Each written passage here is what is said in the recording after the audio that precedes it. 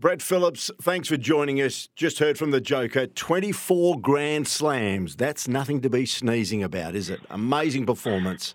Yeah, it's phenomenal, Pete. And look, what more can you say about the man who's just continuing to break records, set new records?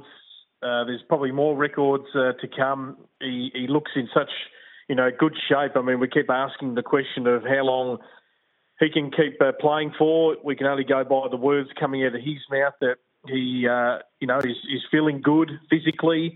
He still loves the sport. There's things he wants to achieve, and it'll keep him around for a little bit longer. I mean, who knows what the body will do in the next couple of years, but, obviously, what a year to be in all 4 Grand Slam finals. Would have loved to have won Wimbledon. That one probably still hurts a little bit. New York's been a tougher one for him to win. And of course, the last 2 years hasn't been allowed into the States. But just too good, just simply too good. As an athlete, his mental willpower and strength. I mean, I don't think we've seen any, better in the game. That second set today was an absolute lung buster, and went one of the longest sets he's played. Went well over an hour, and there were ebbs and flows. But Djokovic, he played the big points really well. I mean, we had 20, 30 shot rallies between the pair, as you would expect at this level between two of the best 3 tennis players in the world. But he always finds a way. Number one, he's a great front runner. So, it was 3-love in a hurry, 6-3, first set done.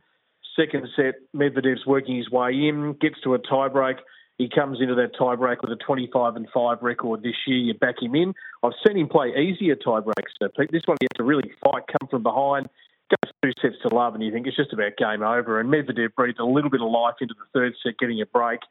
And instantly in the next game, he was broken straight back, and the game was on Novak's terms from there.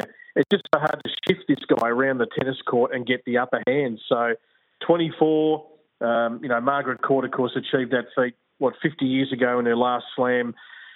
And I think magical number 25 awaits Novak coming back to Melbourne in January, a place where he's absolutely dominated. Serena Williams, 23, Steffi Graf, 22, Rafa, 22, and Roger, 20. And you look at Djokovic, he stands alone now, probably the best of his generation. And given the competition he faced, he sat at number 3 for a long, long time behind Rafa and Roger, and now he stands proudly at number 1. He's been there for a long time. In your eyes, probably the best of all time now? Look, the question, I mean, obviously he's always going to continue to be asked until the total 3 of them retire. Look, I suppose I'll just keep a consistent line that I've always said, and I think it's totally subjective. I really believe it is subjective. And yes, you can argue the numbers, and the numbers are so compelling, and they're going to get better. So if that's what we're purely basing it on, I'm not here to, tell someone who believes he's the greatest of all time that he's not.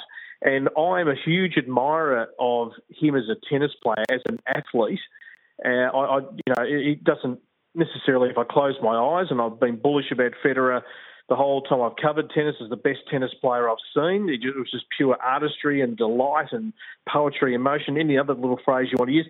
Djokovic doesn't necessarily play that beautiful brand, but it's a brand that also does drag you in, because you just go, how good is this guy? He's almost like superhuman in a way, the way he moves on a tennis court. So I think, to me now, it's just like the more these numbers keep increasing, and if Rafa comes back for 1 set, we just go, what an era. What an era of tennis that may never be replicated, to have 3 all in the same region of Grand Slams and records and what they've achieved. So it's probably hard to argue against it, Pete, if we want to have a definitive greatest of all time, but I still think there's room for people to, go Rafa or go Roger as well. Brad Gilbert, let's switch to the women's. Coco Gauff, the teenager, winning her first Grand Slam at home in New York at the US Open. Brad Gilbert, I think, did it with Agassi, he did it with Roddick, and now he's done with the teenage prodigy there in America. He's a coaching genius, Brad. He's been one of my favourites to listen to across the journey on ESPN, and great analyst, great strategist. Yes, the bulk of Andre Agassi's titles came under Brad, who was a great player himself. Won 20 titles, got to world number 4, semi-finals of a slam, and then, of course, guided Andy Roddick. Roddick was presenting Djokovic with the trophy today, 20 years on from winning in New York.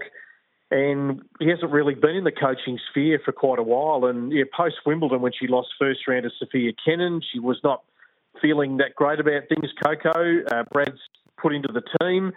And it's amazing when you just bring in that super coach, just to be part of the mix, is the other coach as well, but just what they can add. And he said, look, I mean, the weakness of Coco, and everyone identified it, and that's why players would sort of pepper her forehand, is that's the weakest wing. And he said, well, I'm not going to fix that overnight. That's probably an off-season, pre-season thing where we can work on some technical stuff. But what I'm going to try and do now with Coco is just get her to set the court up and work on strategy and point construction, patterns. And I suppose it's ironical that, she's gone 18-1 since he came in and won a 500, won a 1,000 tournament, and now won a Grand Slam. So, yeah, you'd love to be a fly on the wall in all of that. And we do get to feel a bit more of the coaching input now with the coaches allowed to coach, and the microphones pick up, some of the interactions they have with the players. And I love that. I think it's a great aspect now of tennis. Some people don't.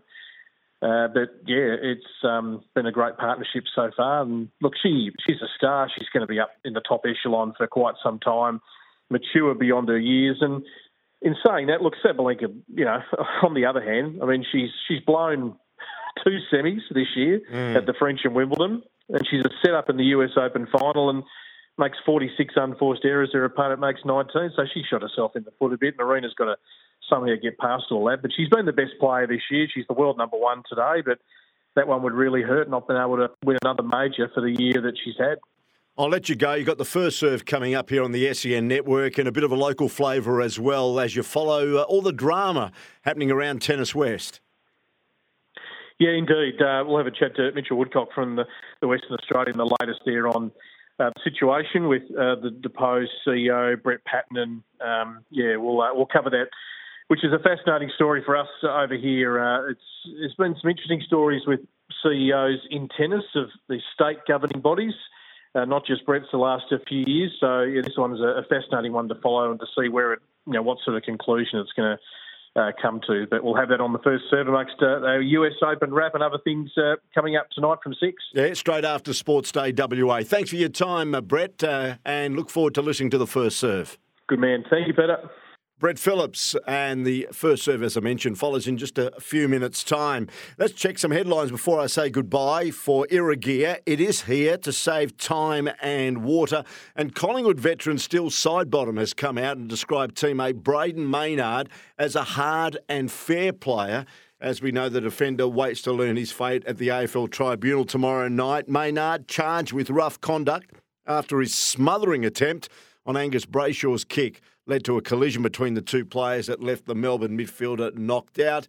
Brayshaw will miss the Demons' semi-final against Carlton on Friday under concussion protocols, and there's no certainty to return next week if Melbourne advance. And, of course, the adjudication, they go to the tribunal about 2 o'clock our time tomorrow, so we'll have all the fallout here on Sports Day WA. And, again, congratulations to our very own Minjee Lee. She held her nerve to clinch her first LPGA Tour victory in 15 months with a thrilling playoff win at the Queen City Championship in Cincinnati. Made a brilliant birdie at the second extra hole to deny England's Charlie Hull and secure her first win since claiming a second career major at the 2022 US Women's Open. Well done, Minjee Lee from the Royal Fremantle Golf Club. That sports update thanks to Irrigear, which offers expert advice and better irrigation solutions to save time and water. Irrigear is here. Just before I go, just reminding you that Beaumont Tiles is giving away a trip for 2 to American footy's biggest game, worth over $70,000. Just shop in-store at Beaumont's before November 12 and you're in with a chance to win. T&Cs do apply. Thanks for your company tonight. I'll be back again from 5 tomorrow. All the wash-up on the Maynard situation. Braden Maynard, mostly people are predicting that he will be rubbed out, possibly for the entire AFL Finals series. But as we know, funnier things have happened at the AFL Tribunal this season. I'm wondering whether there's an interesting twist come tomorrow afternoon, but we'll be right across it here on Sports Day WA. Brought to you by the Kia EV6 GT, World Performance Car of the Year, and our friends at Toolmart, the complete tool centre, serving WA for over 45 years. Thanks, Asher. Thanks, Jimmy. See you tomorrow at 5.